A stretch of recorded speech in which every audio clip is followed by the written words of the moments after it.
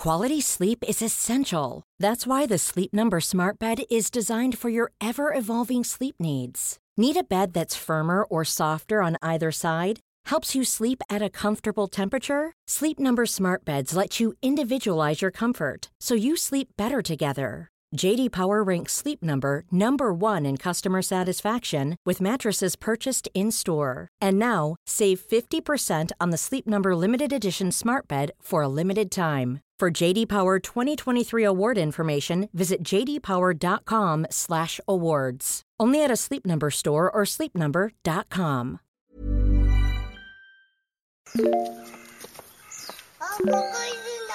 本当？見えないでしょ？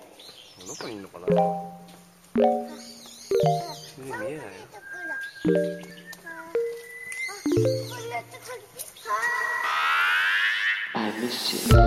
What's good, Internet? It's Monday, March 16th, 2020, and you're listening to Waypoint Radio, episode 290. Did I edit this or didn't I edit this? 298 is what I'm going to guess. Numbers don't matter anymore. 297? Nope. Wait, what is it then? 299. No, it isn't. Yeah. No, it isn't. 299? Yeah. Our next one is 300? It's fucking 300, yeah. How? I don't know. How did we get here and not realize? Waypoint Radio, you have to be wrong. No. I cannot. 299? 299! We're in the midst of all this, you're about to have the 300th episode of Waypoint Radio. All right, well, I gotta brainstorm. This is not the conditions I suspected we would be in when we got to episode 300. No. I'm not gonna lie, I thought we would have a studio. Didn't bank on deadly virus, did you?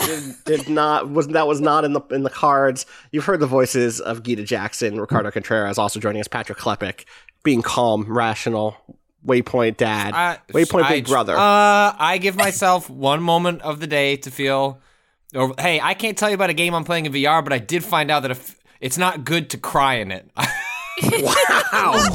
What? It doesn't work. You can't even touch your face if you want to. It turns out you have to take the mask off and wipe the tears out of your eyes. Incredible! That sucks. I didn't think about that happening. Jeez, it's an interesting. I am thinking about plugging my Oculus Quest into my computer finally and seeing if that works for upcoming... Oh, with that fancy cable? Yeah. It needs like a fancy USB cable to do that. It does, right? Which means I have to order it from online at this point, which means I wouldn't get it until 2021 at this point, I think. So I should probably just say, fuck it, you know? What is the absurd quarantine hobby that you all have spontaneously picked up? Because everyone I know has grabbed one at this point. I am completing a scrapbook of the first year of my boyfriend's relationship. Aw, that's very cute. I am watching anime. Yeah.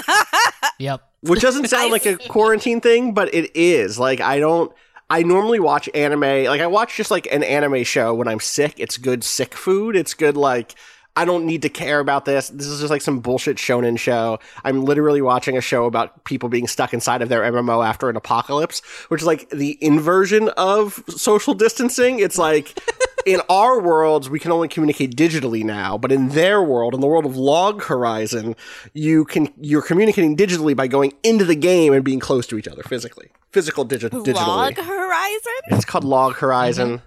So, like, you just look to the skies and you see a bunch of fucking log. logs?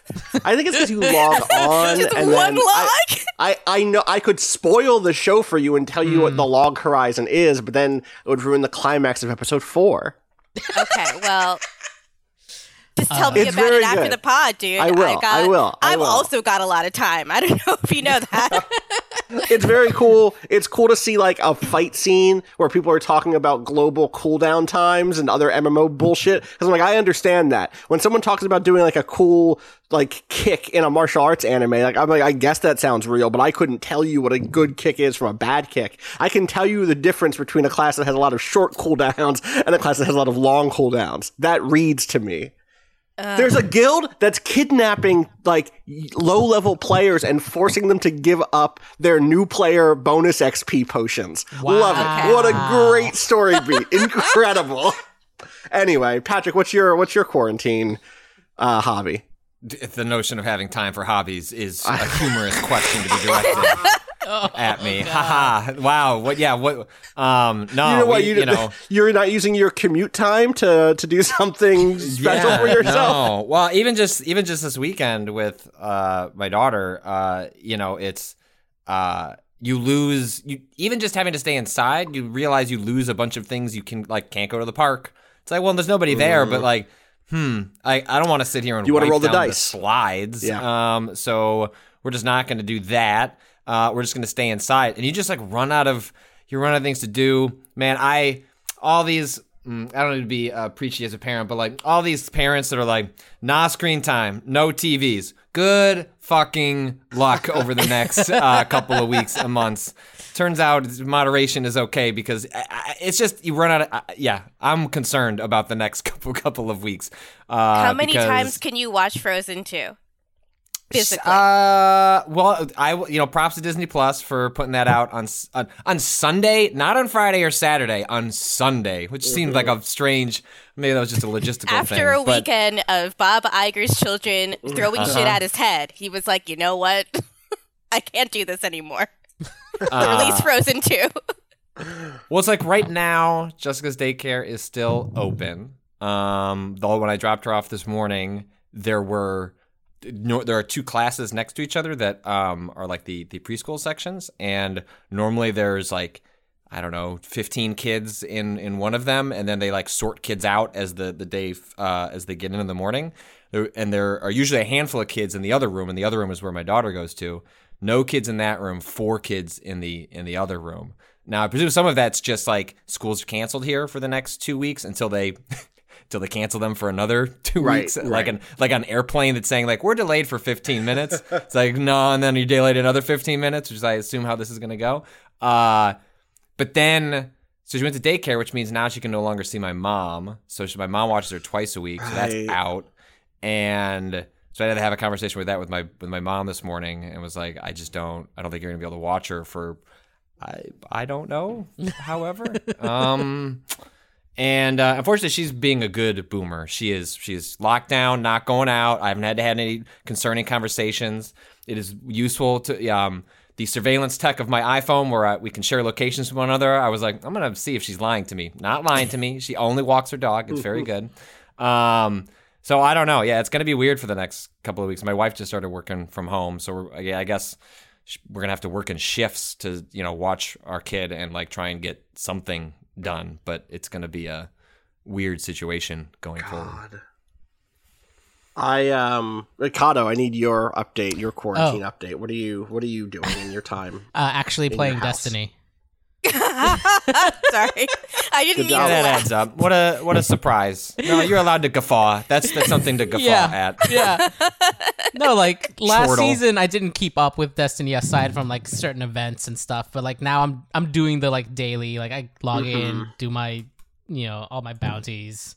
Also because a few of my friends that I usually meet up to play D&D with also play Destiny on Xbox. So I've moved over there for a bit to hang out with them because we can't see each other in person anymore. So it's more like a dual, like, oh, I have extra time because I'm not going places. I'm going to actually play Destiny instead of only half play Destiny.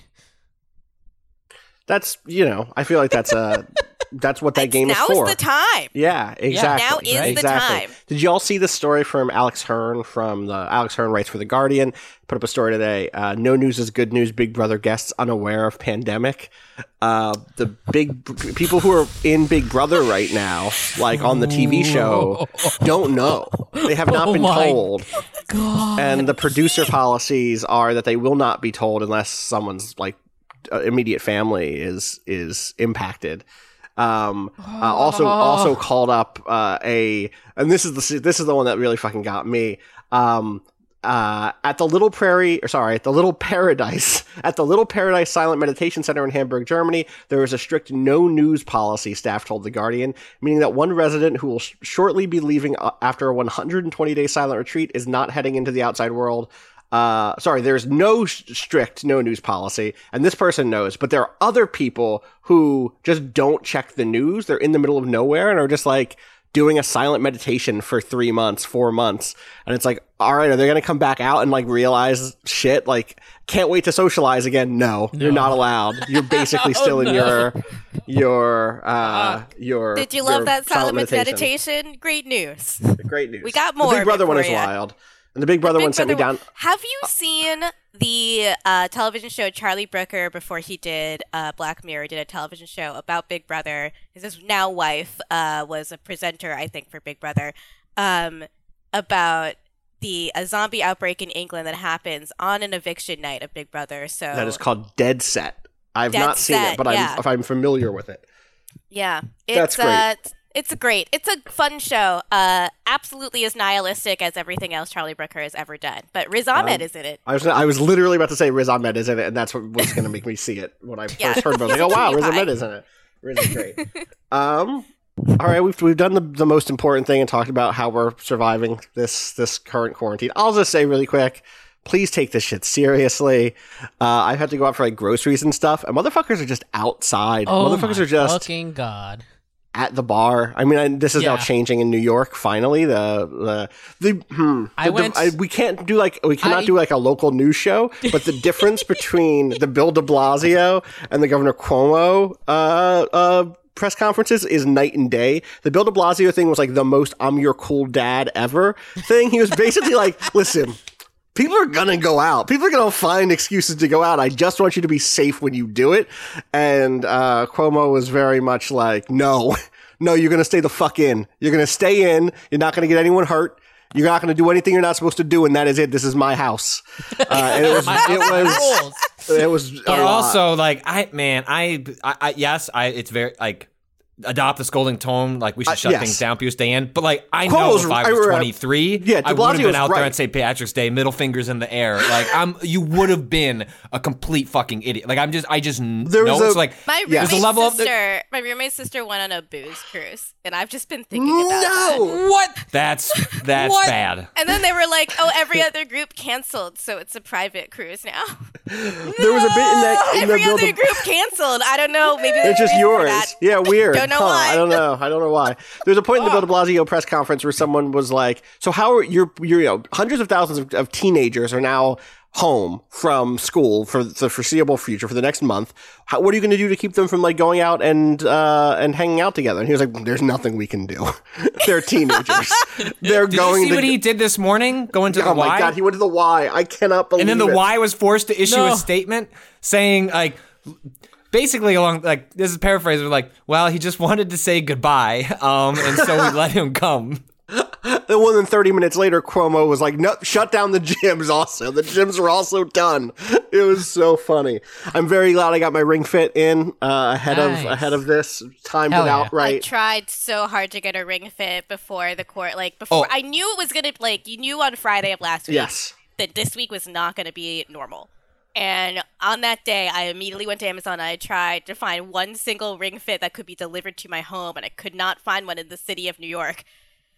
God. I have so I spent most of Friday, truly told, dear listener, I don't like my ability to do reporting is going to be greatly compromised over the next couple of weeks or months. But I spent most of Friday afternoon looking into Ring Fit stuff. Like it's already been reported, like Nintendo gave a statement to Polygon and myself saying like, yeah, there aren't any because it basically ran out around the holidays and then the coronavirus hit China and the manufacturing. It seems like they both underestimated demand and then at the time where they would have been winding up supply, like they couldn't make any. So I was doing a bunch of research and talking to different folks that have both bought them. Like I've talked to people who've paid as much as like $200 for one because they wanted to. That's what it's going for about on eBay or Amazon resellers.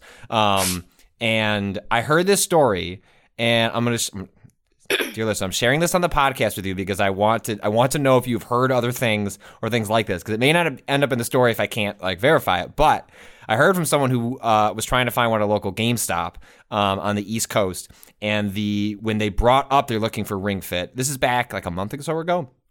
The manager at the GameStop there was like audibly groaned when Ring Fit came up because there were two people that were going around hitting up They came into this GameStop, bought all the Ring Fits that they had. They had like 7 or something like that, some like normal amount of those to have, and then asked, hey, can you look up local inventory in the area? They did. Then they called those GameStops, asked them to hold all of them, and went and bought all of them, and then started flipping them online. I haven't had a chance to call this GameStop to verify that there is somebody, like groups of people going around actively hoarding and taking advantage of the supply shortage. But if you have heard similar things or have any insight into that, please get in touch. Because that makes sense. Like at the moment, like there started being a supply constraint, it would make sense for people to look around and see if they could take advantage of it. Shout outs to the guy in the New York Times who said, I don't want to be someone on the front page of a newspaper hoarding, like cleaning supplies.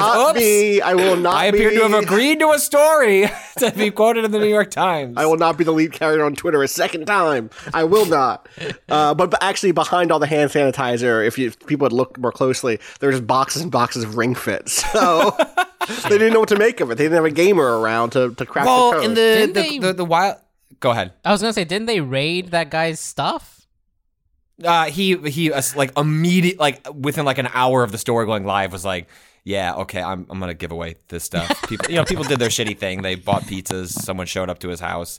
Like the place that his storage unit, like the people that like he was renting it from, just canceled his contract. Get the fuck out. But for Ring Fit, like other like weird things has been. So like I talked to someone that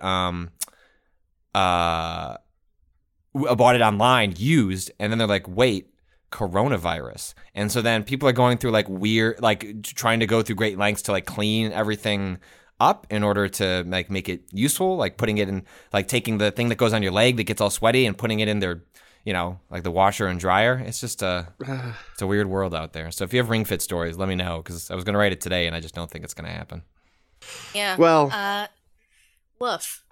Well, we can talk about another different Nintendo game if you want to, because there's another Nintendo game that's going to be in stock very shortly. Gita's glowing on the screen right now. You're just so excited.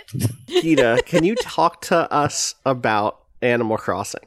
Yes, I can. New Horizons. Absolutely. Animal Crossing Log Horizon. Got it. Well, you open up the game and it's about one big log. So right, that's it. You just walk around the log and you just talk about the log all day long, and it's got an internal clock, so it's a day-night system for the log. Okay, yeah. Yeah, perfect. Someone will make this on and put it on itch by the end of the week. Ray tracing, because it's just the log, so they really went all out with the fucking graphics. Yeah. Great. All right, your review is up. My review is up. You're positive on Animal Crossing New Horizons is a little heaven in a world gone to hell is the headline here. That's a Rob Zacny headline. Okay, sure. The subhead, the deck is, while the politics aren't perfect, it's certainly better than the real world. That's a Gita Jackson deck, for sure. Gotcha. Yep. Yeah. Talk to me about Animal Crossing. It's a perfect video game. Well, it's an almost perfect video game because there's one part of it that makes me feel like an inhuman monster when I do it, but I have to do it for the game to be as perfect as it is. Essentially, this feels like the prequel to the first Animal Crossing game in a lot of ways. Huh. It's like this thing where Tom Nook has decided to start a travel agency, and he's booking people for his deserted island getaway package, where you just go to a deserted island and then you just build a town there from the ground up. And it's really, really sweet. You pick all of the places where the stores are going to go. So you start out and there's no Nook's Cranny or anything. There's no Able Sisters shop. You have to spend money and provide resources for those shops to exist. And then I realized around the time the game had almost entirely opened up to me that my town suddenly just looked like the very first town I ever had in Animal Crossing, where you arrive there and there's a shop, like a very simple shop, and like the Able Sisters clothing store, maybe, and that's it, and like a couple of neighbors. But I built this entire infrastructure, There's 2 bridges and a ramp now. And I'm about to build a 3rd bridge. Shit's crazy. That's wild. There's something really, really calming about it, not just because it's Animal Crossing, the whole aesthetic is really calming, but because like I can't go outside, and I was playing this. One of my final excursions to socializing with other people in person. I went to Paul Tamayo, the video producer from Kotaku. I went to his house to play local co-op because the internet co-op's not up, and I just had a vision of me and like 7 other people in the midst of this to prevent us from losing our minds, all playing Animal Crossing on someone's island and then being in a Discord call at the same time, because that just seems like what's going to happen. Did you do much multiplayer stuff? Does that work for you? Did that? I'm like I did some seamless. multiplayer. Okay, I did some multiplayer in New Leaf, but it was not like the cornerstone of my experience. I'm curious to what degree is that? To what degree is that like good in this one? For local co-op, it was ridiculously easy. I opened the gates at there's a little like airport in every town now, so I opened the gates to allow people to arrive, and then close that Paul. shit down now, though. Yeah, nobody's gonna come in. Nobody's coming in. Wait, Tom Nook gets coronavirus. God, does opening the gates mean anyone you on your friends list can come? Does that mean, is there like a random island button? Like, I'm just gonna get on a plane, take me to another island? Yeah, there is. So you can open the gates and either have it open up to everyone or open up to people that have your code. Interesting. Okay. So I opened up to everyone because there wasn't anyone else in local co-op, so they couldn't come. And Paul just went to his airport in his town and was like, I want to go to this island that's on, a switch on my Wi-Fi. And he arrived, and he could just do whatever he wanted in my town. We're best friends, so he could like chop down a tree. We're best friends in the. Gotcha. It's a very annoying switch. Makes me refer to people as my best friends. Paul is a really good friend of mine. I don't know if we're that tight. I'm not trying to be presumptuous, but on our Nintendo Switch, we are best friends. So he could do just whatever he wanted in my town. He could follow me around or not. So he could just go and like collect my native fruit and go shopping and sell things. And it's not like the cornerstone of the thing, but what's really nice is that this Animal Crossing game has sort of built for you a bunch of little sets that are really, really nice to take pictures in. They're very, very beautiful. The museum especially. I can't show you anything or talk in detail about how you upgrade the museum per Nintendo, but it does upgrade, and once it does, it is a incredibly detailed building. And I have deleted over 200 screenshots from my Switch to take more screenshots of my character in different outfits in this building. And then when you have friends, when you have like the reactions that you can do and all these emotes, like people are just going to make comics basically using Animal Crossing. Of course. The online fandom for this is going to be just out of control. It has filters, and one of the filters is named Soft. And that's just, they know their audience very well. Yeah, the camera on Animal Crossing New Horizons is also very adorable. I showed Kato a little bit, all the different things you can do with the camera. And yeah, it's just going to be a game that makes you feel nice. And Nintendo did not know that there was going to be an outbreak of a novel coronavirus at the time that this game came out, but they couldn't have timed it better.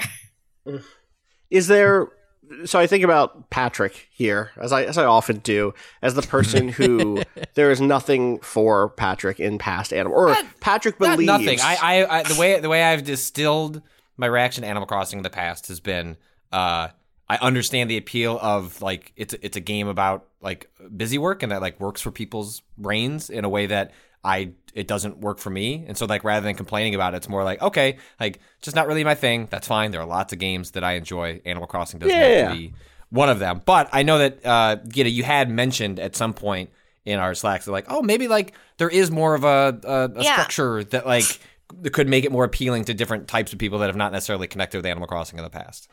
Yeah. So if you are a person that doesn't just like doing busy work for the sake of busy work, the game now spells out this sort of progression for you in much more clearer terms.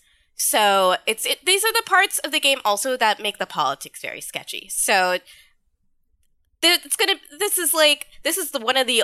progression of mechanics here feels inspired by Pocket Camp in ways that are both good and bad.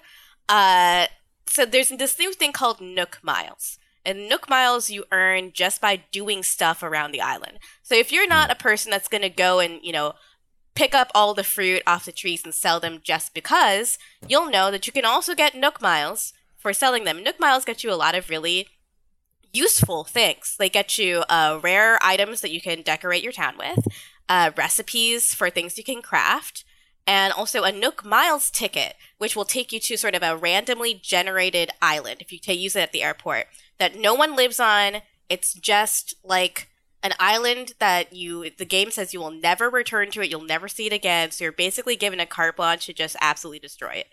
And you will, it's like, it feels violent. Like, it feels violent to do, but you will need to do it because of the crafting system. So again, you get another sort of tangible reason to do all of the sort of busy work tasks that the game wants to do.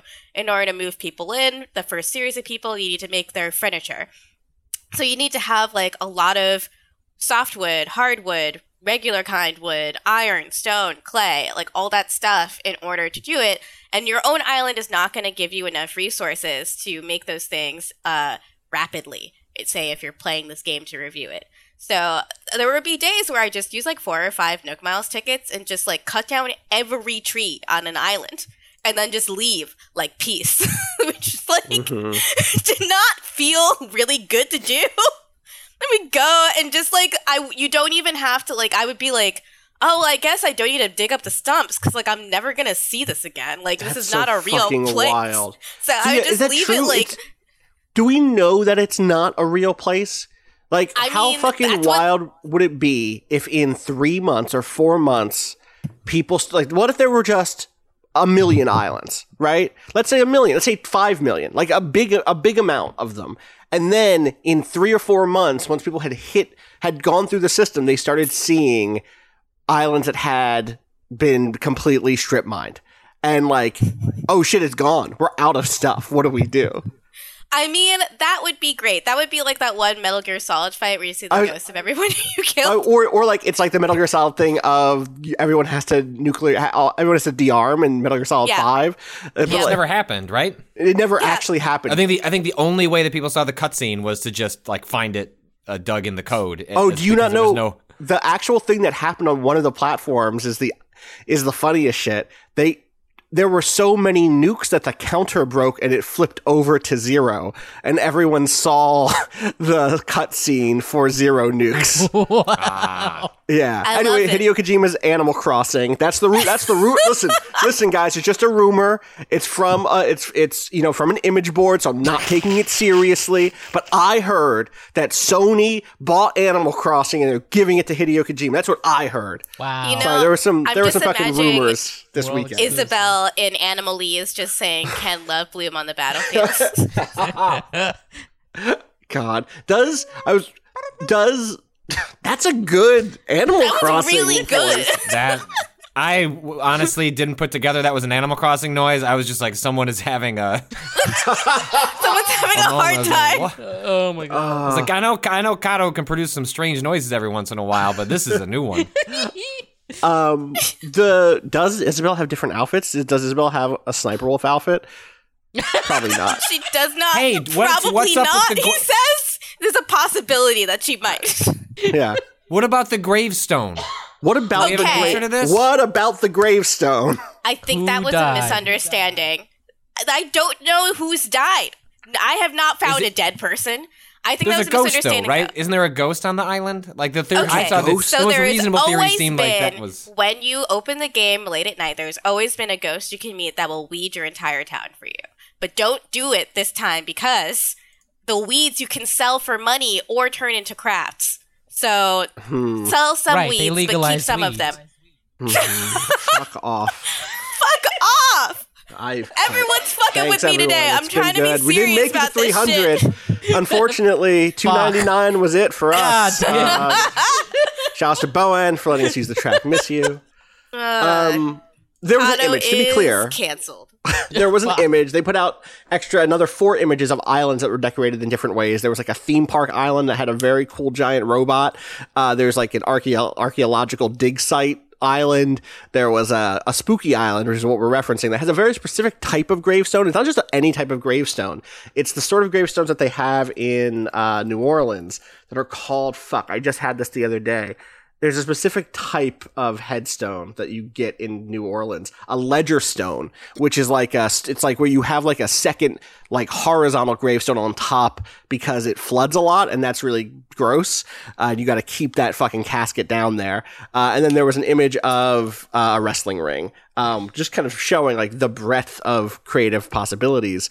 But you're saying the gravestone, you have not unlocked the gravestone decoration yet, or no one's died. Yeah, I mean, one of the two, basically. One of the two. Yeah. I think have you been checking in on your neighbors? Do you know? I talk to my neighbors every goddamn day, okay? Wait, which neighbors did you get? I gotta look up your neighbors. Who'd you get? Okay, I've got Filbert the squirrel. I've got Tabby the cat, Filbert best neighbor ever. Squirrel. Tabby the cat? Yes, Sylvia the kangaroo. That's Sylvia. I have Pietro, who's Ram. I just am waiting for you to look up Pietro. And I have Savannah, who is it's the giraffe type, but she's got zebra stripes. Whoa. Wait, what? Is she new? I think she might be new. No, I see her now. Oh yeah, okay. She's cool. Pietro, oh boy. Pietro. Pietro. Patrick, please just look up Pietro and I've linked it in the group. I linked it in the group. Oh, I don't know. That's a... Hold on, okay. That's beautiful. Pietro is beautiful. a smug sheep villager. Like, this description is already dragging. Is Pietro smug? Why is Pietro smug? What's he smug about? What are they smug about? Pietro is wearing... can we paint a word picture? Okay, so in order to get new villagers, you have to have a campsite, and they'll come and camp there. And the first person to show up at my campsite was Pietro. So imagine me all excited because I'm like, I'm going to get a new villager. And then I go to the campsite, and there is a clown-faced ram with... clown makeup on his face, and like wearing a clown outfit, and he's clown colored, and it was so scary. I was scared of him. This is Generally, Pietro will get along with lazy, normal, snooty, and peppy villagers, and may conflict with cranky villagers. Damn. Pietro is like a ram clown. It looks like his horns are made of they're balloon animals. If you told me that this whole thing was a get up and there was just another villager underneath, I would believe you. Like if you were like, that's a mask. This is Pietro's purge outfit. I would believe you. Also, this is Nintendo throwing dark again. The Animal Crossing wiki notes that his name is Italian and possibly comes from Pietro Aretino, who is like an Italian playwright from the 15th and 16th century, playwright, author, poet, satirist, and blackmailer, who reportedly died from laughing to death. I think we found out who's going to be in that grave under that gravestone. It's going to be Pietro. He's going to tell a joke that he laughs at too much. God. What is happening? Patrick, why did you... Patro. Pietrick. But Doctor, I'm Pietrick. Is this someone in Pietro cosplay? Is this what you've sent me? Yes. Okay. Good. I think so. Good. That's a TikTok. It looks like a Homestuck, though. And that also looks like a Homestuck. Yeah. These are both Homestucks. Why is he so seen is my big question. You sent us Scene Pietro. This is definitely, yeah. God. I saw him at the venue last week for sure. Yeah, look, when you got to go to the Get Up Kids reunion show, you also want to bring your Switch. God. Well, it sounds like you got a cool village. I have Cobb, the sporty pig. He's really nice. Cobb's my second favorite after Tabby. Oh, Cobb is good. I like Cobb's glasses. That's good. Ooh. Yeah. Yeah. Cute. Okay. That's a Cobb cool. has That's really a cool cute group. glasses. Are there? I'm gonna ask you some rapid fire, real one questions. Yes. Gyroids are back. No. Yes. No. Just for the bridges, just for the, just like it was in New Leaf, where you pay gyroids to build bridges and stuff. Sorry. Wait, I'm also sad. Wait, were they gone in New Leaf? They were gone in New Leaf. I'm pretty sure they're not real. Yeah, they were not. I didn't see them outside of. You haven't dug up a gyroid. I have not. I've dug a lot of holes, and I have not dug up a gyroid. Not one single one. Damn. Okay. I know, right? End of an era. Other, and Kato, I know as a long-term fan, you could also jump in here. I just want to let you know that you can do that. All right. Have you? What fruit do you have? What's the fruit situation? Pears. I got pears. I went to a Nook Miles Island and got oranges. Does that change the game? Being able to go to a Nook Miles Island and just be like, boom, got them oranges, got those cherries, got whatever I need. So most islands have the same fruit as your native fruit. But I've gotten to a couple of islands that are clearly like, here's a bunch of rare stuff. Like, surprise, you got lucky. Here's a bunch of rare things. And I got, I went to one island that was just all orange trees. And I made like 20,000 bells that day, just off of that haul. And I went to another island where they had a big pond, so you could collect a lot of the sort of the garbage you can fish up, but you can also be turned into crafts. So I was able to get a lot of that and turn that over. I went to another island where I had just a lot of minerals that I could pick up. Yeah. Okay. Have you had a special event yet, like a fishing tournament or a happy holiday something? Not yet, but every time you build a new building, you get to hold a ceremony for it. So that is yet another opportunity to take a cute picture of all of your villagers. Good. Nice. Has anyone left your village yet? No. Okay. Good job. Is Cap'n around at all? Haven't seen him yet. Have seen Gulliver. Gulliver is the bird? Gulliver's the pelican that just keeps washing up on your beach. He has washed up on my beach a couple times. What is he doing? What else? What is he doing? I don't know. He's having a bad time. Is there a calendar? There must be a calendar that you have unlocked from the beginning. It's like, here's the day that there are fishing tournaments or whatever. Yeah. Okay. I'm trying to think. Have you done any fashion stuff yet? Have you designed a dress? Yep. The designer is really, really good. The favorite thing about it is mirror mode, where you could just have whatever you're drawing be mirrored on the other side of the canvas. That's been really handy. Nice. Once the Able Sisters shop opens up, you actually have this thing in there called, you can go in a dressing room. It'll show you more stock than what is available just out and about. And it'll show you every color variation too. So that has... Can you buy that stuff, or is that just to show you? You can buy that stuff. Oh, wow. You go into the dressing room and just try on things. And I now have so many clothes that I keep having to remove other things from the storage in my house. Your house is now built-in storage. So when you get a wardrobe, that is only so that you can access sort of a version of the fitting room within your own home. Right. That just pulls from the clothes you have in your storage. But otherwise, the storage in your wardrobe, that is just the regular storage in your house. So I keep having to remove things from storage because I keep buying new clothes. But why would I not buy a detective coat for my character and get them a little flat brim hat so that they're like Sherlock Holmes? Perfect. How often are you...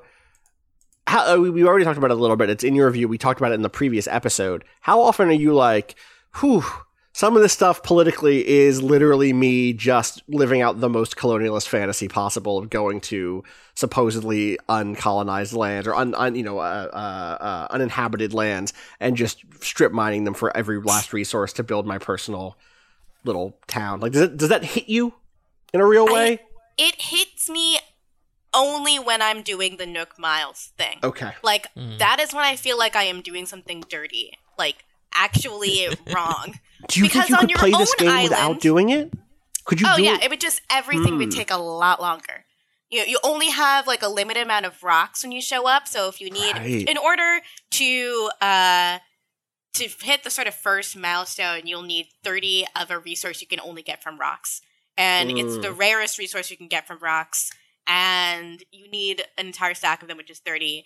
And when I started, before I knew about the Nook Miles ticket, I was like, I guess by the time I write my review, I'll have 30 of these.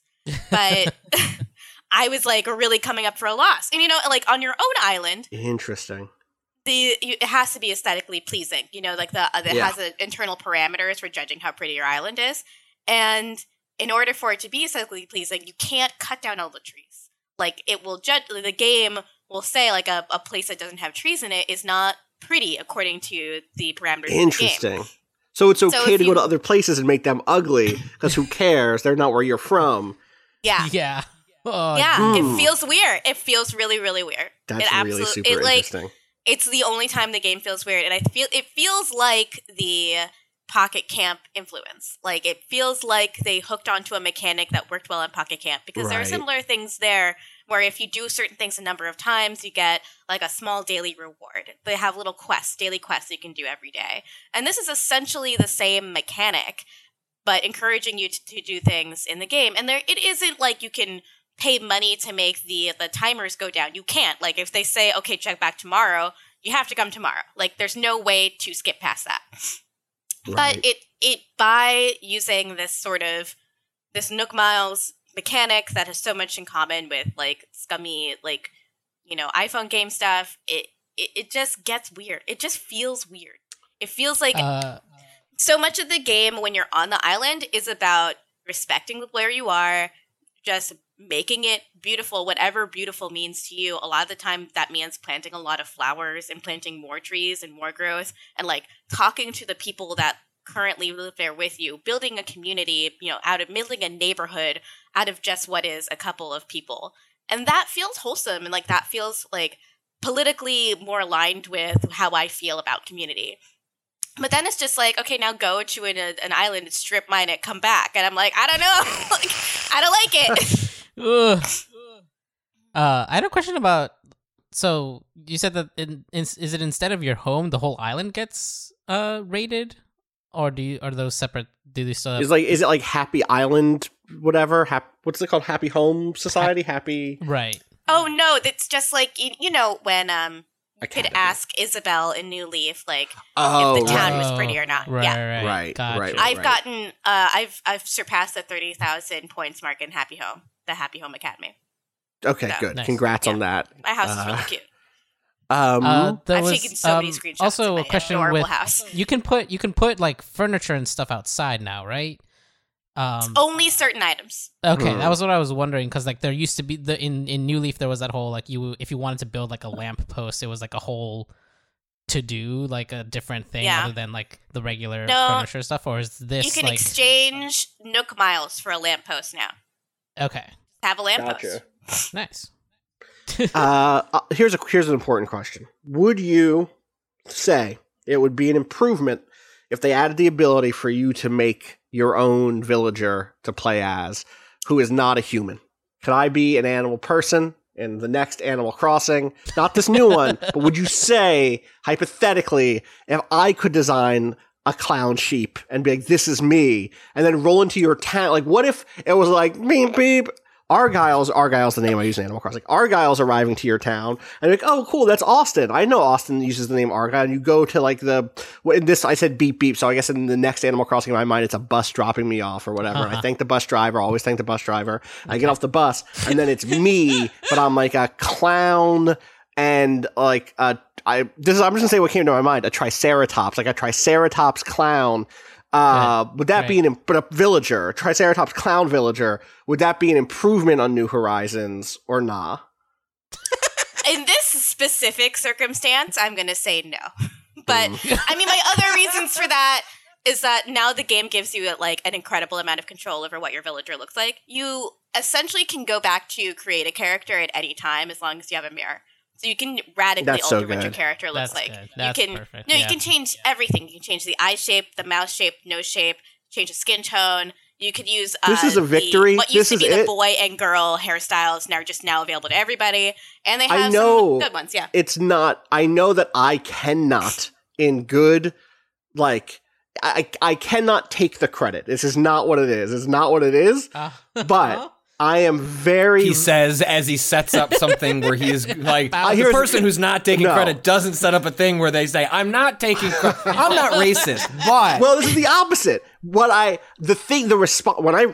For people who have no idea, one of the pieces that, like led me to get game writing or game criticism jobs was a piece that I wrote on my own blog about Animal Crossing and skin color. And in the previous game, in New Leaf, to look like a character of color, what you really were was a tanned white person or a sunburnt white person. And to do that, you had to like repeatedly go out in the sun in the game, either just outside in the summer or to the island in the fall or winter, because it was not hot enough or bright enough to actually get a tan on your own town or in your own Animal Crossing village. And so that was like a big piece that I wrote. And the response actually was, yes, like from people, I've also been waving this flag for years, but it sounded like no one listened. And what I do know from talking to people who've talked to people at Nintendo is that they heard that from a lot of people in that after that last game came out. Because it was such a big deal, because so many people who saw in that not just in the specific game, but across the genre, like the thing about this type of game is customization. It's about expression. It's about like, I'm going to design my house. I'm going to design my t-shirt, but you can't design your character, right? I can make a t-shirt that looks like the t-shirt I'm wearing, but I can't make a character that looks like me. I can't give them the skin color I have or anything like the hair that I have. And so I'm so like, it was worth engaging on this issue, even if all I did was make conversation that was already there a lot louder. It was worth my whole career. If I even pushed this rock a little tiny bit, I am happy to have wasted the last 8 years of my life in this fucking industry, because I'm going to get that fucking game and give myself like actual black hair and have skin color that I don't have to worry about. I don't have to like literally bake in an extra 30 minutes of my game every day to maintain my skin color is very exciting to me. And Gita, you've said the hair is good. The hair is good. I wish they had more curly feminine hairstyles, but sure. Always they have overlooked. really good dreads and a really good fade for dudes, which like it looks really great.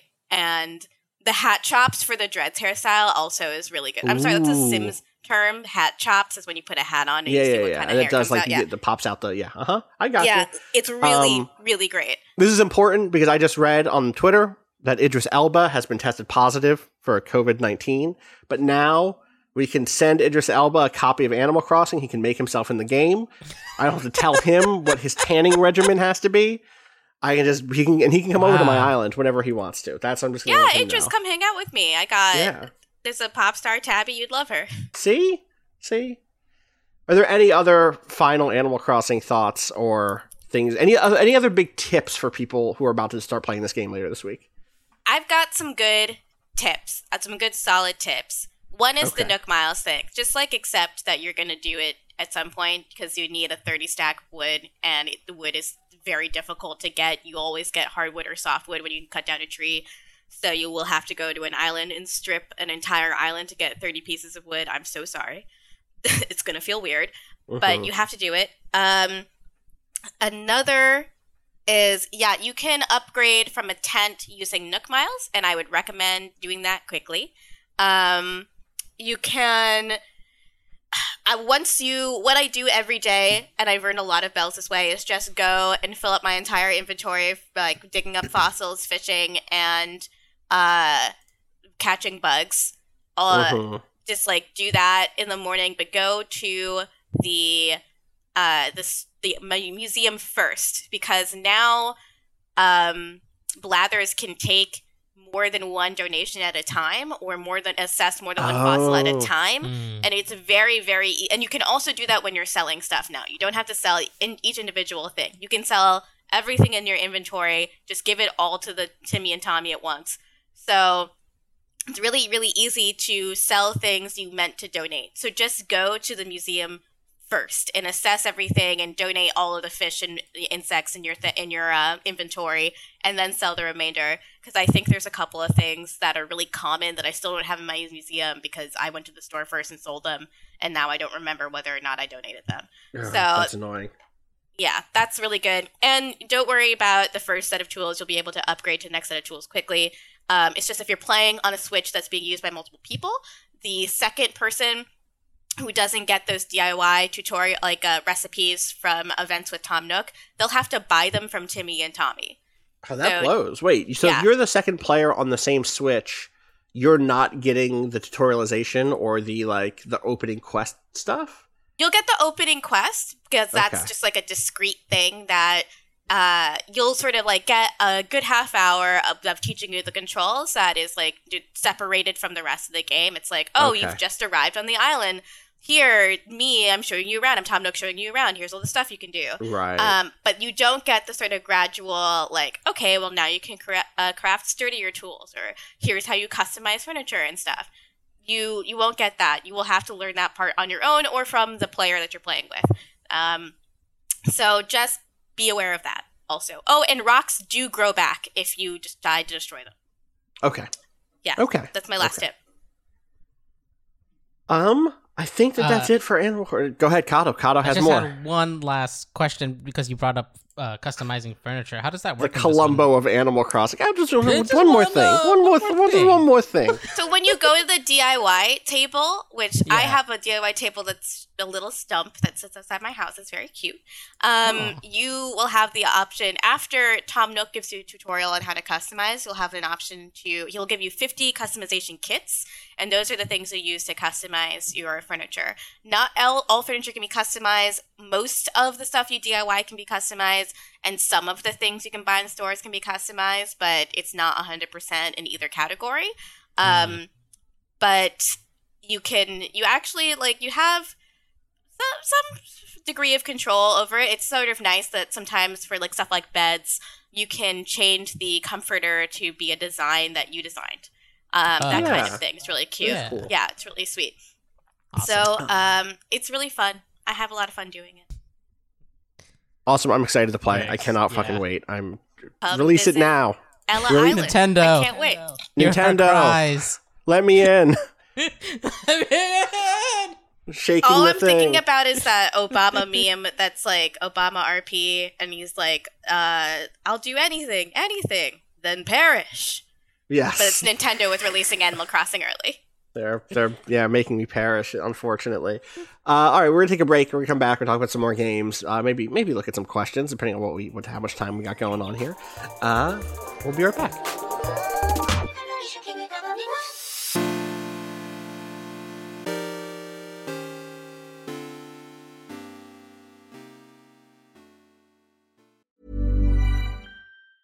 Quality sleep is essential. That's why the Sleep Number Smart Bed is designed for your ever-evolving sleep needs. Need a bed that's firmer or softer on either side? Helps you sleep at a comfortable temperature? Sleep Number Smart Beds let you individualize your comfort, so you sleep better together. J.D. Power ranks Sleep Number number 1 in customer satisfaction with mattresses purchased in-store. And now, save 50% on the Sleep Number Limited Edition Smart Bed for a limited time. For J.D. Power 2023 award information, visit jdpower.com/awards. Only at a Sleep Number store or sleepnumber.com.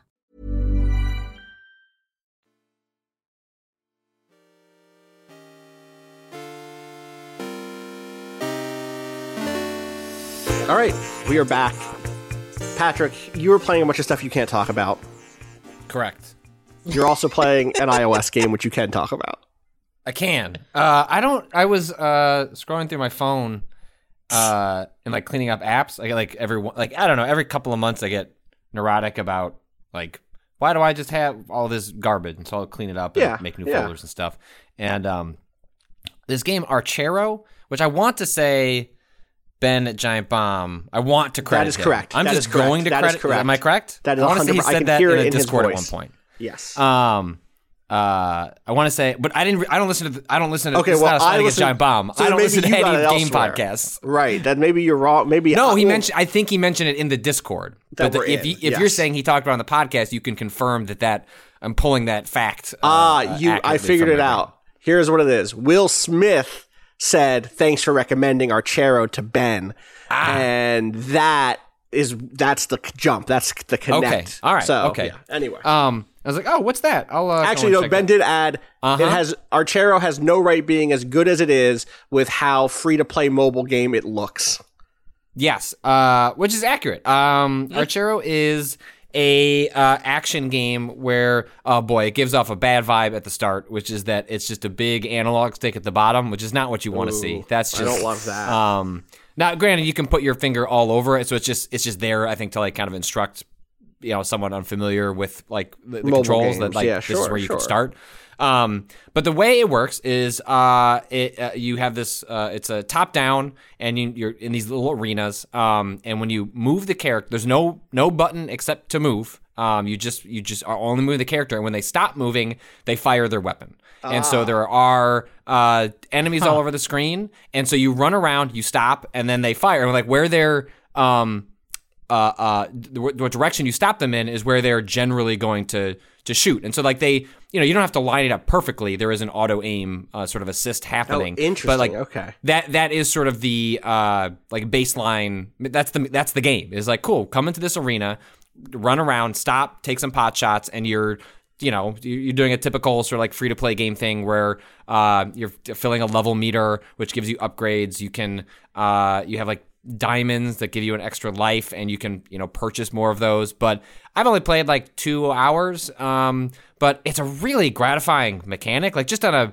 a basic level, like it's incredibly satisfying to just like run around, stop, have your character do an auto shoot, and then like go back to doing your thing. And you're stacking things like like freeze onto. You can stack a bunch of things on your arrows. Like at one point, I had like bleed, freeze, burn, and electricity all on the same arrow. So it's like causing all these like wild status effects on the enemies that I'm encountering as I'm going from arena to arena. And it's got things you see in these sort of like roguelite type games. Like you can encounter the devil, and it's like, hey, you can either decrease your health by 200 points, but you can fire 2 arrows at once. And so, I've made it through the first world, and I've found it to be, I would echo the notion that like it works remarkably, it works well, and the like free to play trappings don't feel like, maybe it's a trick, maybe that like really becomes like tough as it like scales in worlds later where you're going to feel inclined to pay. But it's like for a game that's bullet heli in places, which is really cool absolutely, yeah. Oh, 100%. Like you like because a lot of the enemies you're dealing with, a lot of what you're like studying is really less about your character's actions and more like trying to understand the behavior of the enemy. So it's like, let's say you'll jump into an arena where there are 4 bats and 2 skeletons who throw bombs. And so the way the bats work are they kind of like pause and then move. So it's like you'll want to bait them. So it's like, hey, like stand in a place, know that they've locked onto you, then move. And then at the same time, you're tracking the skeletons who are throwing area of effect bombs. And it's like that, it becomes like you're dealing with a flow of enemies in relation to what sort of attacks you can set up. And then that also like plays into whether you have, like if you have like freeze stuff, it's like, okay, well maybe I want to like freeze the bigger enemies or the bomb enemies, and then I'm going to work on trying to attack the smaller ones. It's I don't have like a ton to say about it, except like it's just a fun game, and I recommend folks checking it out. Yeah, I put more time on that same note into Round Guard, which we talked about on which is Friday. Now on Apple Arcade. Actually, it is, which is actually that's a good get. That is a good get for that service. I've not seen it on phones yet. I just played it on Switch, so I don't know how it translates. I bet it's fine. There's like some small stuff on the screen sometimes that I would prefer to see just on a regular TV. Yeah. But I ran a game with the Wizard, who has really cool abilities, and but is also kind of squishy. And I got to the 3rd world of that. What are the abilities? So a lot of her stuff, I mean, so obviously that changes over the course of play, right. But she starts with a lightning attack where there's 2 like lightning bugs crawling up and down the side of the screen constantly, and as if you were in wherever you are, draw a line to them, and everything in between the 2 will get shock damaged. Which is really cool. Then the stuff that ended up being like my build was she could summon a frog, which would shoot out the opposite direction that you were going and propel you the other way. So the end would hit things, and anything it hit would be hit as if it was you. So it's like shooting a clone the opposite direction of you. It's like a multi-ball in pinball or something, right? And you end up bouncing the other way. So if you're about to hit the bottom, or if you see that if I could bounce back the other way, I can hit this enemy, or I can go down this other path. As a reminder, this is like a Peggle RPG for people who forgot what we're talking about. It's like Pachinko, but an RPG. So that was one. The other thing was summoning wisps. And those were like, you know, in games, sometimes you like Mega Man 2's Leaf Shield, where like, oh, 3 things will circle you. That's like that, except they're like glowing wisps, and you can summon up to like 12. So it's like a spinning super shield, and each one of them hits an enemy and does damage. And so I would just like get into this great hover mode of just slamming these wisps into the same enemy over and over again and bouncing up with the frogs. And I had a piece of armor on, and this is it. Like, the shit I'm talking about is why this game is dope. I had on a piece of armor that meant for every pot I hit, the levels are basically like all of the little things that you're bouncing off of are like, here's a potion or whatever. But also there's just like gold pots, like treasure pots, like ceramic vases. For each one I hit, I got like 3 or 4 mana back. So I was just able to like just chain this indefinitely as the frogs bounced around, broke the ceramic vases open, gave me more mana to spin up more wisps. And it was like this, such a good feeling. And then I hit a level and it was just like, I fucked up. I traded I had a really good piece of armor that just negated all status effects. But I got greedy and there was another one that gave me some other like more aggressive ability, and I picked up that armor instead. And I immediately went to a level and got like poisoned and bleed. I had bleed effects on me. It was like all the shit I'd been ignoring the whole game, was just dead. Just like bad run, dead. But I had a really good time with it. It's a really fun game. I think Apple Arcade is probably like it feels good in that sort of short burst play, and so I can imagine it doing really well on phones for sure. That's called Round Guard, which we kept forgetting last time. I'm going to say, having put another few hours into it, I don't mind the aesthetic as much. I think playing as the cutesy wizard made it feel better than playing as like the gruff warrior who just feels like jokey in a weird way, whereas like the cute wizard girl is like, you know what, this feel like that. Yeah, that is a cool outfit for her. None of the warrior shit looked good because I don't like the character design at all. But you know what? At one point I got a staff. At one point I was shooting frogs all over the place, and I had a staff with a frog on it. That looked cool, you know. So that game is good. I'm happy with Round Guard. Anything else you want to shout out?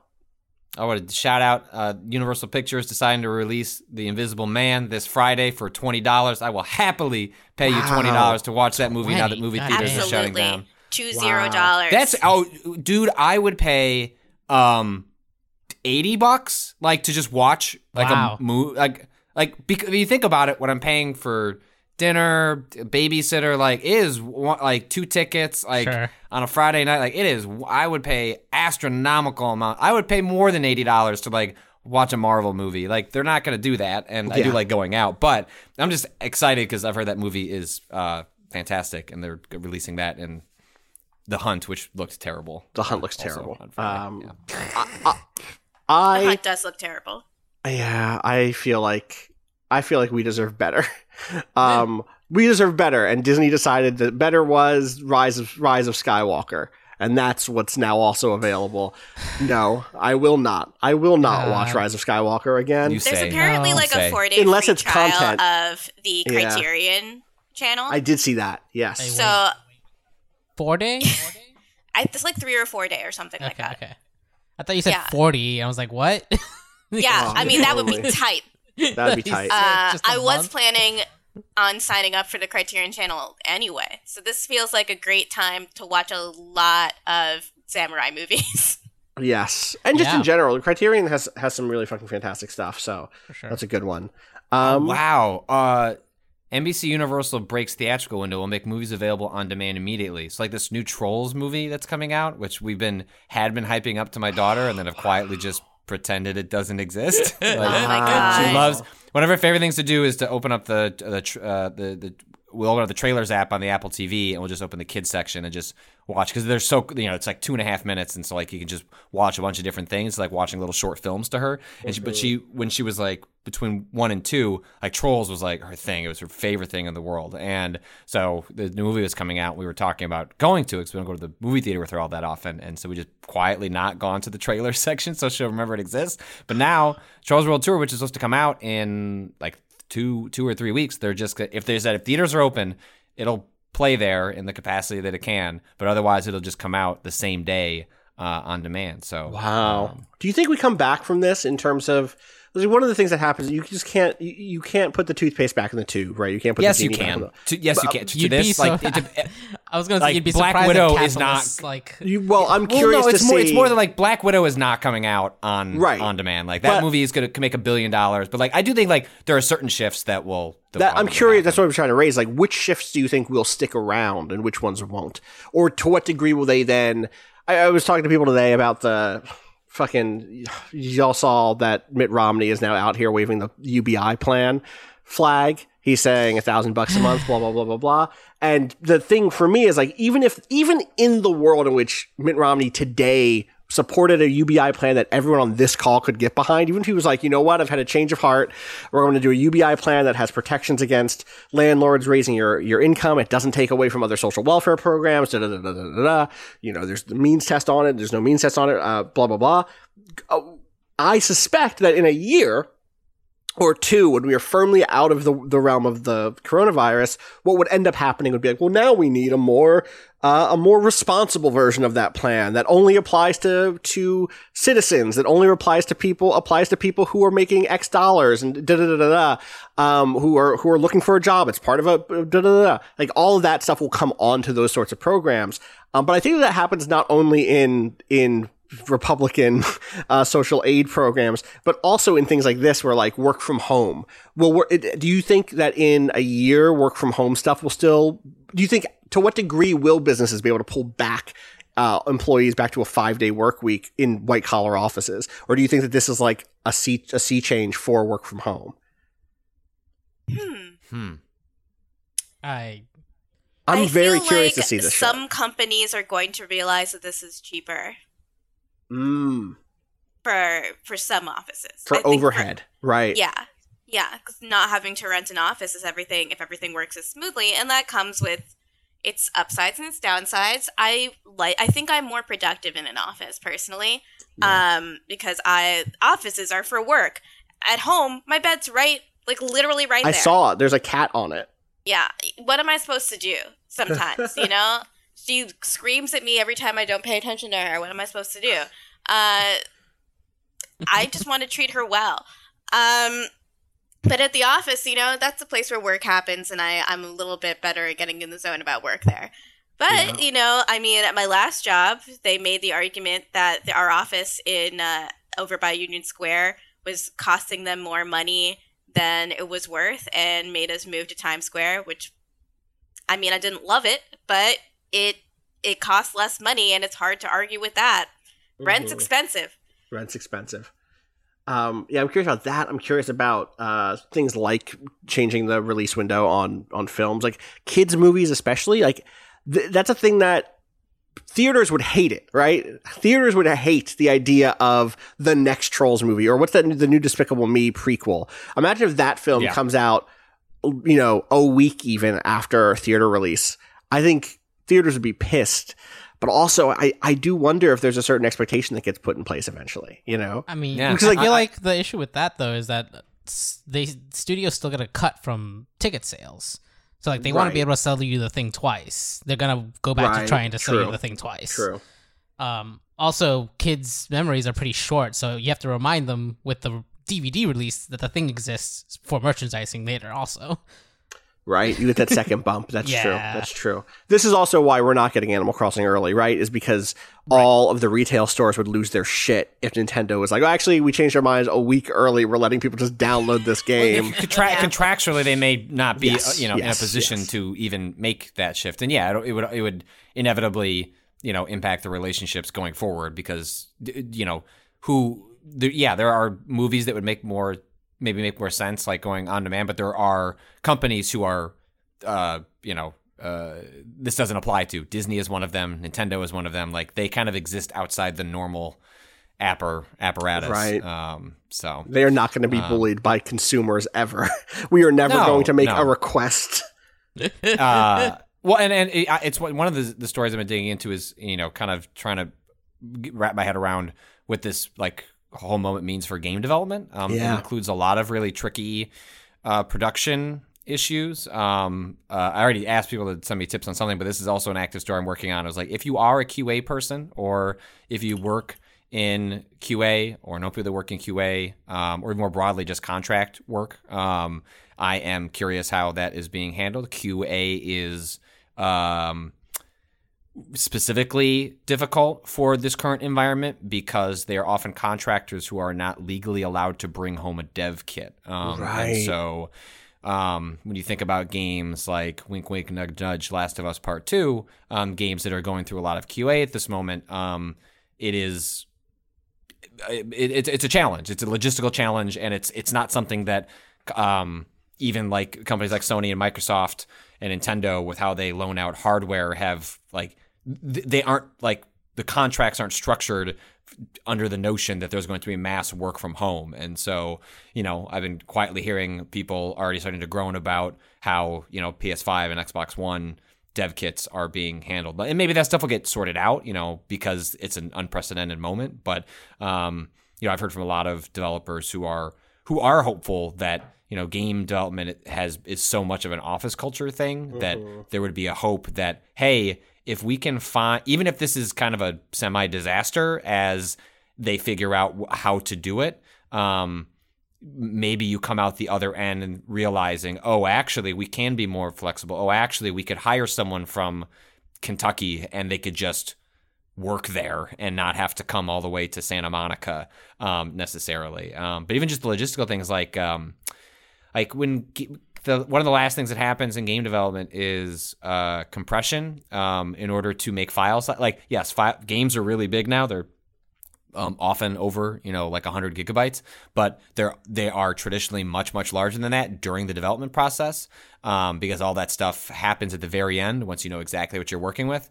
And so what do you do when you have hundreds or thousands of workers trying to pull terabytes of data like to and from, like it's currently causing like a lot of problems, and especially if you're working on next gen stuff where the assets are all like built for like uncompressed 4K. It's just, it has sounded like there's a lot of things, like a lot of developers are trying to get into a place where like people are all work from home except for like mission critical, and like mission critical like seems like a mixture between like QA people and IT people, because you like just people's home internet and like even work internet is not built for like the what's currently the kind of stress it's undergoing. Well, and that's on top of QA already being the most marginalized of kind of game dev. Yeah, good on EA group, for saying they are outright paying for like they don't have a way to do outsource like work from home QA, but they're paying while they figure out their plan. They are because they're going to figure out a way to do work from QA. They're paying people. I mean, like that's like the base minimum. I don't mean to like go too far but like you're given like woo. It's not woo. It's more like you should do that. And so I at least want to note that like there is a company being responsible to a certain degree, and I wish more of them existed. For that matter, more ISPs should lift data caps also. I think Motherboard reported AT&T is doing that, and Comcast, I want to say maybe also. I saw that Comcast was like they're gonna they only have to not charge people or lower the cost for low income internet. Almost like you could just do that shit all the time. The lesson. What are we doing charging people for low income internet anyway? Yep. There's a lot of like, maybe this industry is a utility and should be nationalized moments happening right now. I do want to, while we're on topic of apocalyptic living and games, I've been playing State of Decay 2 again, because State of Decay 2 just hit Steam and got a re-release, the Juggernaut edition, which has like a bunch of new features, including like an entirely new lighting model, a new map. There's like a new kind of Pacific Northwest map that has a lot of really cool elevation elements. People don't remember State of Decay and State of Decay 2 are like action sim, like city builder, or not city builder, but like survival camp builders, where you play as a community that kind of goes out into the world and tries to scavenge enough stuff to survive and bring it back to base and build out an infirmary or convert a roadside diner into your new headquarters. And that game still has most of the problems it had when it launched, which is to say, if you didn't like that game at all when it came out, like if you were Rob Zacny, you're probably still not going to like Juggernaut edition of State of Decay 2. But for someone like me who didn't play any of the DLC, but who had a good time with it when it came out, having a new map to play is really cool. And a lot of the new stuff is really neat. Like there's some new like melee combat stuff that I've seen a little bit of. I immediately had like the thing I want, which is a funny scenario. My starting like crew, because all the characters are proc gen. My starting crew of my first like new real playthrough was a God, I'm trying to remember someone who wrote fan fiction. Someone who was a Hollywood stunt actor or actress, and someone who was a Shakespearean actor. And in my mind, that group of people is incredible because you get the fanfic writer being like, "Don't worry, I got something for us to do. I wrote us a new script. Like, you're both actors. We can bring this together." And immediately had the thing that I like in that game, which is kind of emergent gameplay stuff, moments where you know what it is? It's like, it's kind of a much jankier version of jankier and also ambitious in a different way version of Death Stranding. Because it's a lot of, okay, I'm going to look at a map and decide I have to go to a place. How do I get there safely? How do I get back? How much stuff do I bring? How much carrying capacity do I want to bring back with me? So I had a moment where, the map it's a modern day apocalyptic, zombie setting thing. And so, I was staying at kind of, ranger camp type. It was like a Firewatch tower, basically, like kind of an outpost built around a Firewatch tower. And I got a call on the radio from another group that I hadn't met yet that was like, "Hey, we really need help from anyone who's out there. Please send someone to help." And so I loaded up my like best combat-y character into a pickup truck, drove halfway across the map, to find that these people had moved into this part of the town that was being gentrified, or the part of this like county that was being gentrified. I know it was being gentrified because it was called, View Vista or Vista View, which is the most like goofy white people are going to turn a place into condos name you could ever imagine. And they were living out of a fucking unfinished home. And I don't mean like the drywall wasn't painted. I mean, it was the frame of a house. It's like, yeah, motherfucker. Also, there was like a plague house across the street, literally across the street. On the map was the big red blotch of blood because it's where the zombies are like coming from. And it's like, don't live there, asshole. So I saved them and I'm like, okay, I killed all these zombies. Maybe I can go maybe I can go across the street and deal with the plague heart that's inside this other unfinished house. And I go in and I start to like attack it. And of course there are more zombies around than I thought there were. And so I had to like cut and run and like get in my pickup truck, and the pickup truck starts sparking because it's been hit so many times. The door gets pulled off by a giant zombie. I'm like trying to just like get back home. I had like no gas. I end up trying to stop at a roadside diner to try to like see if there's any gasoline. They're like, that story is so fun and good for me. That sort of like emergent, here is the story that I told about my little adventure is the stuff that I love. And it still does that stuff really well. It just also still doesn't have, I think, the kind of polish or guidance that I think a lot of players would need to have a good time with it. There's a better tutorial up top than there was at launch, and it's cool to have it on Steam. It's cool to have it on Steam instead of just on the Microsoft Game Store or whatever. Right. But it's hard for me to be like, go buy it on Steam instead of just get Game Pass, where that's just going to be a better. All these updates hit that version too. Just get Game Pass. If you're playing on PC or on Xbox One, there's no reason for DLC. Or is that all included? I guess the DLC.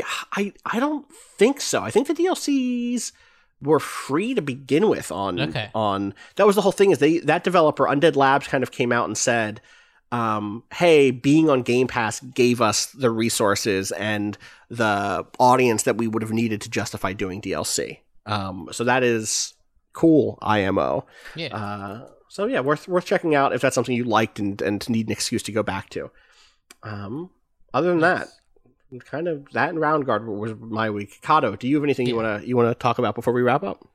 Totally. I have this short game that I want to point people towards. It's not out yet, but you can look it up on Steam and itch called A Monster's Expedition Through Human Exhibitions.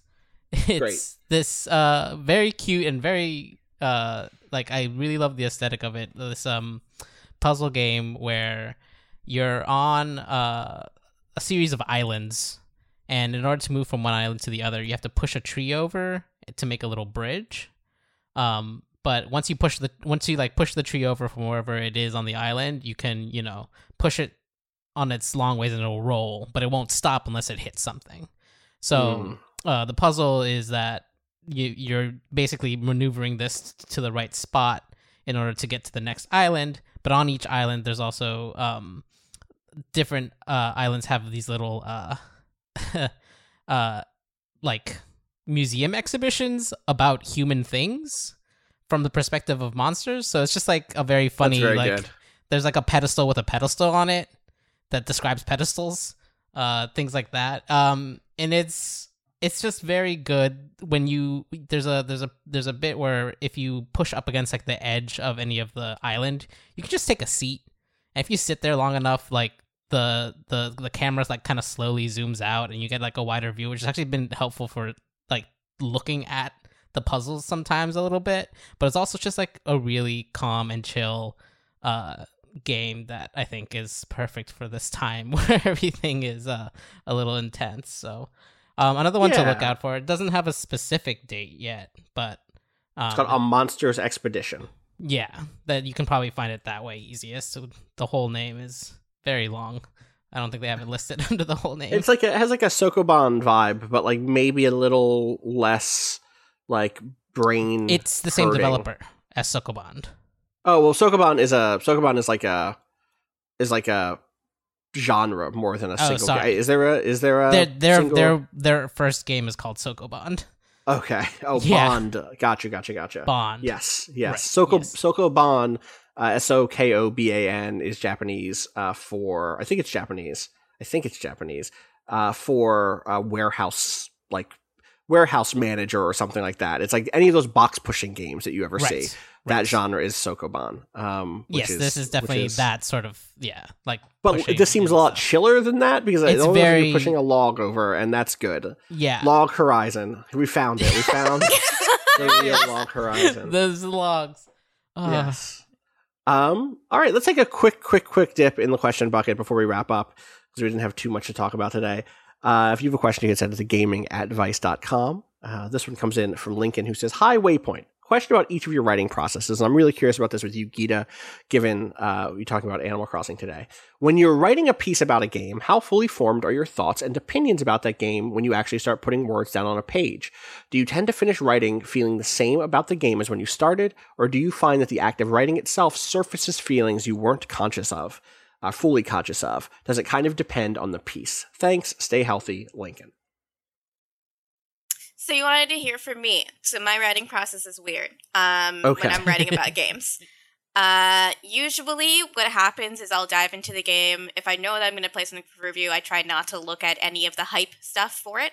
I want to discover the game organically because I imagine that there are people that are going to be reading this review that are also not the people that were hyped up for the game and maybe don't know anything about it. So I feel like I want to have an experience that is not based on advertising. And then from there, I try to just play, 1, until I have a strong understanding of the mechanics, and 2, until I have a strong opinion about it. Some games will not give you a strong opinion, and that becomes the opinion. My roommate has just gotten pad thai for me.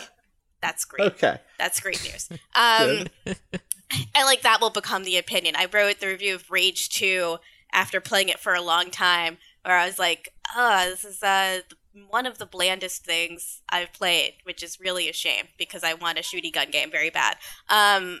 And like my review ended up being about that experience. Or I try to write until I have like an experience that I feel like illustrates my like what playing the game was like. Yeah. For a bit with Animal Crossing, it was that experience that opens up that review, which was my boyfriend watching me play Animal Crossing and then feeling like the island was alive because he kept describing it as like, it's always raining whenever you're on Ella, whenever you're on the island, it's always raining. And I was just like, okay, this is the point of the game for this to feel like a discrete place that is a place where you can visit that is not quite reality, but can become a little world for you when you need it. And that ended up being like the crux of my review. So I feel like you will find a take. The takes will come to you as long as you engage the game in good faith and try to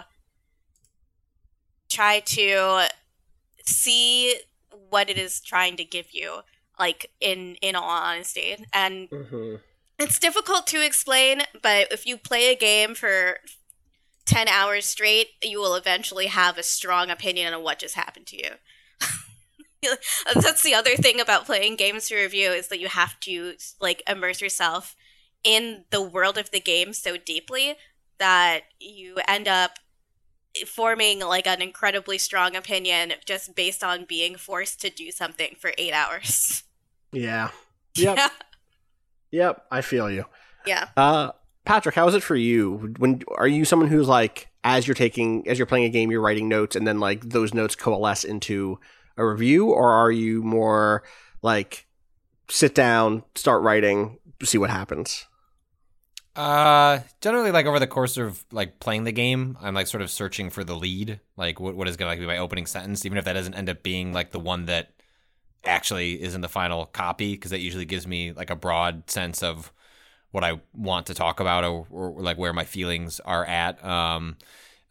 So that's usually like at some point during playing the game, like I will land on something like, oh, okay, like that's my in, right? Like, and that may not be like actually be what opens the piece when it's published, but that's my in to start writing. I don't always go in chronological order of like what the piece, like sometimes if I get stuck, I'm like trying to articulate something, like I'll just move on to something else and be like, cool, I'll come back to that. Like I don't get hung up on having to write it all in one go. Mm-hmm. But I've like tried to take notes over the years and found it's not particularly helpful for me. Like I usually just sit down with a blank page and like find the things I want to say about. Do you do an outline? Really are y'all outliners as writers? No, I'm an outliner. I gotta do it. I'm also. For length stuff, just because I forget things. I forget what I want to say. If there's anything where I want to make sure I specifically talk about a specific thing, then I have to write an outline. Because I always think in like broad strokes and then get into the specifics when I actually start to write. Like I can imagine like different paragraphs slotting in and out of an essay. So it's useful to be able to sort of have a way to move them around before I start committing to something. Fair. Kato, are you the same way? I heard you say, Yeah, I know. I mean, I kind of form as I like take notes while I'm playing, but I only ever really, it's more like kind of, it's never like thoughts of takes notes. It's more like this thing happened, remember to look back at it notes.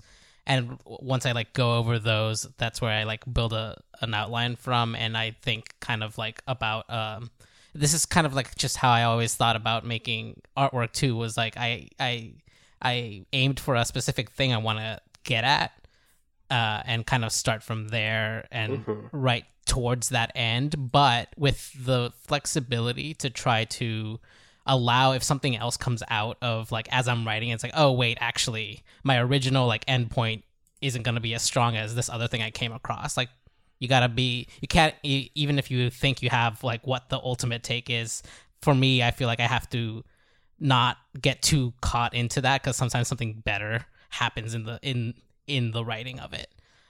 So it's kind of a mix of like, having an end a goal that you are okay with deviating from. Yeah, definitely. Well, also I cannot or I cannot overstate the importance of having an editor who can sometimes find a through line that maybe you didn't know was there, or see something to like push you in that direction and be like, oh wow, if I develop this out here and maybe in 3 other paragraphs, suddenly it feels like there's a structure to my piece and it's not just me barfing out ideas. That is always very useful. For sure. editors hate me in some ways, but I have handed really long review drafts to people and been like, if you can find a way to make this 500 words to 1,000 words shorter, I would love that. I would Please love it. Just take cut an axe out to it. all the crap. Yes. Make all the crap go away. It's tough. I mean, it's often the case where like that stuff happens and it's like, okay, well, we can still talk about it on the podcast. We can talk about that other thing that we cut, or have a side piece or whatever. There's also, for me, I definitely take notes, and those notes often will be a loose jumble of ideas, most of which I don't end up not going into a review, but sometimes what I'll find is whatever that big picture idea is that I'm trying to hit, or whatever like my final read is, or I'll start over the course of taking those notes, I'll start moving good ideas to the top of that note sheet and bad ideas to the bottom. And they're not good notes. These are not like super, you couldn't look at the note and be like, there's the review. But what you could do is look at my notes and see where I maybe got the seed of a review or something like that. And I've definitely done the other thing, the other side, the version that Patrick talked about, which is like, especially for short games, let me just play it and then let me sit down and write something about it. It's really only long games where I'm like, all right, I'm going to take detailed, serious notes. Speaking of long games, I have one more question here from John, who says, hey gang, what long-running franchise or game series with numerous entries would you want to play through if time or other obligations were not an issue? I finished Final Fantasy 15 last year and noticed that almost all of the core releases are on PC now. 15 was the first Final Fantasy game that I've beaten, and the only ones that I have played are some of the Game Boy Advance re-releases and Crystal Chronicles on GameCube.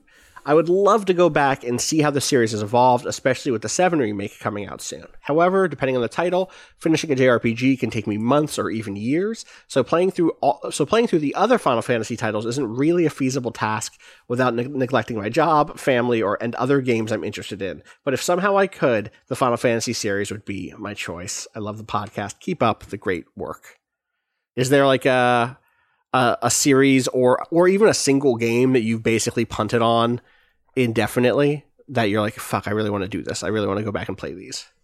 The Persona games, like that is it for me. Like JRPGs just have generally gone off the table, with like rare exceptions. Like I played Final Fantasy 15 and but like I played, I don't know, 10 hours of Persona 5, right? And then looked like how long to beat, and it was like 100 hours, and I was like, like no, I'm just gonna stop because I just know I'm not gonna be able to do that. But like, I also know Persona 4 is like some people's like favorite game of all time, and I bet I would love that. I know that's a game. Like sometimes there are games out there. It's like, I'd love you. Yeah, I would love you. I can't. And damn, so heartbreaking. Like Persona, and that series has gone through so many weird ebbs and flows. Like you go back and look at like, whether like a Shin Megami, not Shin Megami, is it Shin Megami Tensei. Yeah. And like that, it's just like as a franchise, Persona has done so many, like it's just a strange, weird, interesting thing that like I'd love to play the Persona games like front to back. And it's just that's just not a world I live in because that's like 1,000 hours. That was like going to be my answer. I want to play starting from Shin Megami Tensei if the first Persona, then both of Persona 2s, then Persona 3, Persona 4, Persona 5. Because I think Shin Megami is so big, right? Interesting how that series has evolved. Like it started off as a side game to Shin Megami Tensei, where it's like alternate universe, they're high schoolers this time, and then they realized people love things set in high schools, and it went from an incredibly dark series that had more in common with Shin Megami Tensei, which is like basically about killing God and siding with the devil, low-key. And then that stuff's still happening in the Persona universe, except they just don't talk about it, which is so funny. Well, they kept putting out the Shin Megami games, right? Like that. Those games do still exist on like the 3DS. They became I guess the 5th one is coming out on Switch, so we'll see what that one is like. But like those games have a devoted fan base, and there's like side games like the Raito Kuzunawa Devil Summoner games, or there's the Digital Devil Saga, which I Digital Devil stuff, Strange Journey. There's like so many SMT games at this point. Those games are really good too, and I'd love to go back and play all of the sort of playable or understandable to modern players Shin Megami Tensei games. Nocturne, if you haven't taken a look at that in a minute, that game rips. That game has incredible visual design. All the character design slaps. The thing for me is like less about a specific specific game series and more like a style of game, which is visual novels. Something like 999 is not that long, but it's a very particular sort of attention to spend. I can't be on a call with someone or hanging out with someone and playing a visual novel if they're not also playing the visual novel with me. Do you know what I mean? Whereas I can dump 30 hours into Stellaris while watching Agatha Christie mysteries with somebody else. I cannot do that with a visual novel where my attention is like 100% on it. And in a world where I'm also very bad at staying disconnected from like social media, or where I want to be listening to a podcast, or where I want to be watching a Log Horizon, like it is a 100%. It's like reading a book, and at that point, what it ends up having to compete with is the books I'm trying to read. I'm not saying that visual novels aren't literary or that there isn't incredible writing in visual novels, but at that point, when I'm reading a book, my reading a book time wants to be away from a screen. It wants me to be like laid out on the couch or in bed, reading before bed, and that is a different mode than I want to be in when I'm playing a video game. And so that ends up being tough. There's so many visual novels that I think I would love that I've just completely put into a side bin of like, well, one day I'll have the time to da-da-da-da-da. And really what I mean is not even the time. It's I'll have that mode available to me again. I'll be able to play, you know, whatever, that the entire Nonary game trilogy, and just play the first one. I can't do that. Good. You know who the fuck I am, Patrick. You know I can't. It's the first one is a beautiful, singular story. Wraps itself up just not in a bow, but in a messy bow. And is the name of the Reddit? VLR is okay. Why? The third one is just trash. It is just, it's so bad. Oh, is it that bad? Is that disappointing? It's fascinating. Like for you, it would be like the equivalent. Like if it were to please come from different places. Yeah. Is that like when I said this in a recent podcast, like where like I like when I discover that a horror series goes 10 entries in and I've not seen it. I was like, let's go. Like, come on. Yeah. Like, how do we justify him coming back this time? Yeah. Whereas I can see for you, like, as I played the Nonary series, I'd be like, just stop. All right, but I've already put in 8 hours. I'm going to get to the other end of this. Yeah, I was going to compare it's fascinating from a mythology I was going to compare it to the original Scream trilogy, where the first one you're like, oh, hell yeah. The second one you're like, good stuff in here. And the third one, you're like, what's happening now? Like, why did they do this again? Yeah. His mom is involved. I don't know. It doesn't make any sense anymore.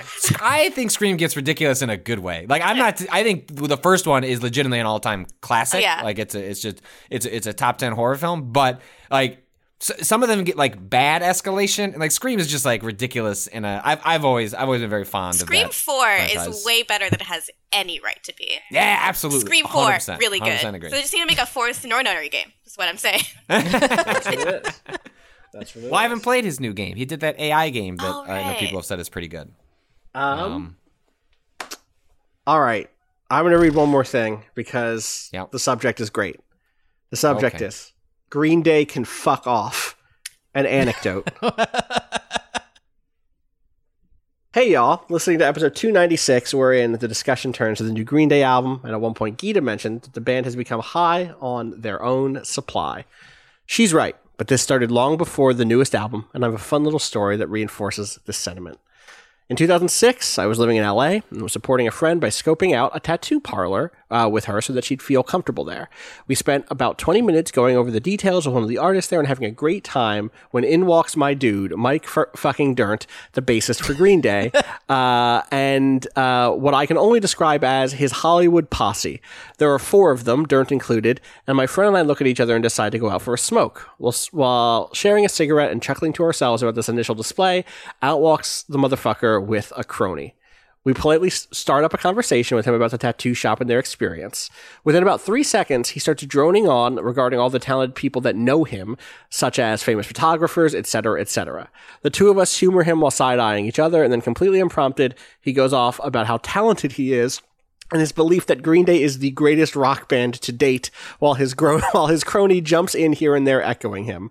My friend involuntarily cackles and, embarrassed, returns inside the tattoo shop. I follow suit after finishing the cigarette, and we continue our chat with the artist about tattoos, and that ends up being the end of the encounter. I guess kudos for him for the confidence he has in his band, but that whole interaction left a bad taste in my mouth. So yeah, Green Day can fuck off. Thank you for sending that in, Rob. Probably a different Rob than our Rob, but if our Rob secretly had a fuck Green Day story, I would believe it. That's rude. That's rude as shit. That's so rude. If I was like famous, I would want to be the most humble person possible because I would know everyone. I would know that there's a lot of people out there waiting to put me on blast for anything. You know what I mean? I would need to be as like chill as possible. Yeah, because you wouldn't give autographs, you'd ask for them from your fans because they're but the real inspiration. Yes, that's right. Yeah, that's how you'd be. That's it, 100%. If you've had a bad Green Day experience, you write in, you let us know. Please. Again, the email is gaming@vice.com. That's where everyone should send their bad celebrity stories. GreenDay@vice.com. GreenDay@greenday.tv. You go ahead and send those in. I would love to hear more stories about meeting celebrities that were frustrating, in which they showed their fucking asses. Not literally. I don't need to know about the time you saw Conor Oberst's ass or whatever.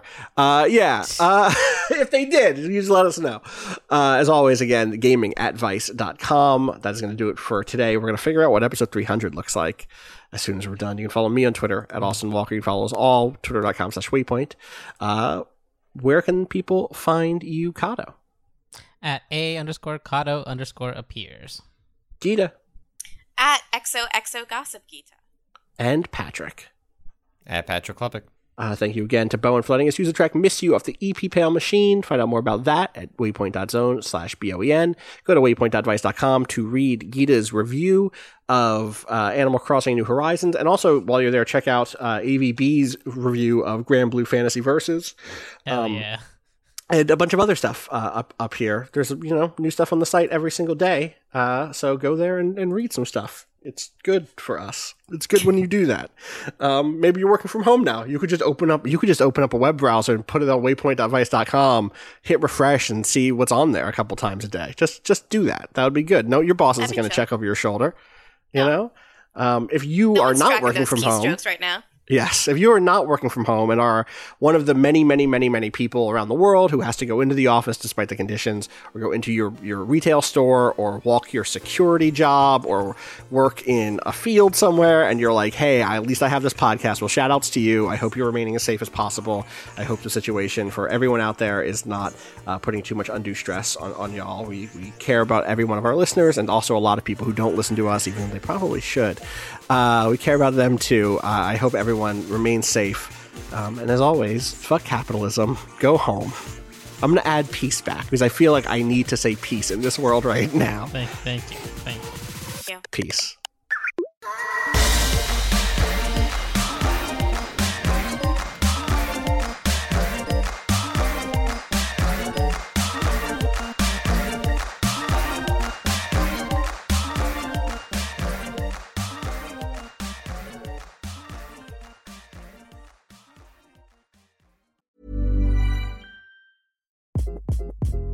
Hi, this is Craig Robinson from Ways to Win, and support for this podcast comes from Invesco QQQ, the official ETF of the NCAA. The future isn't scary. Not realizing its potential, however, could be. Just like on the recruiting trail, I've seen potential come in many forms as a coach. Learn more at Invesco.com/QQQ. Let's rethink possibility. Invesco Distributors, Inc.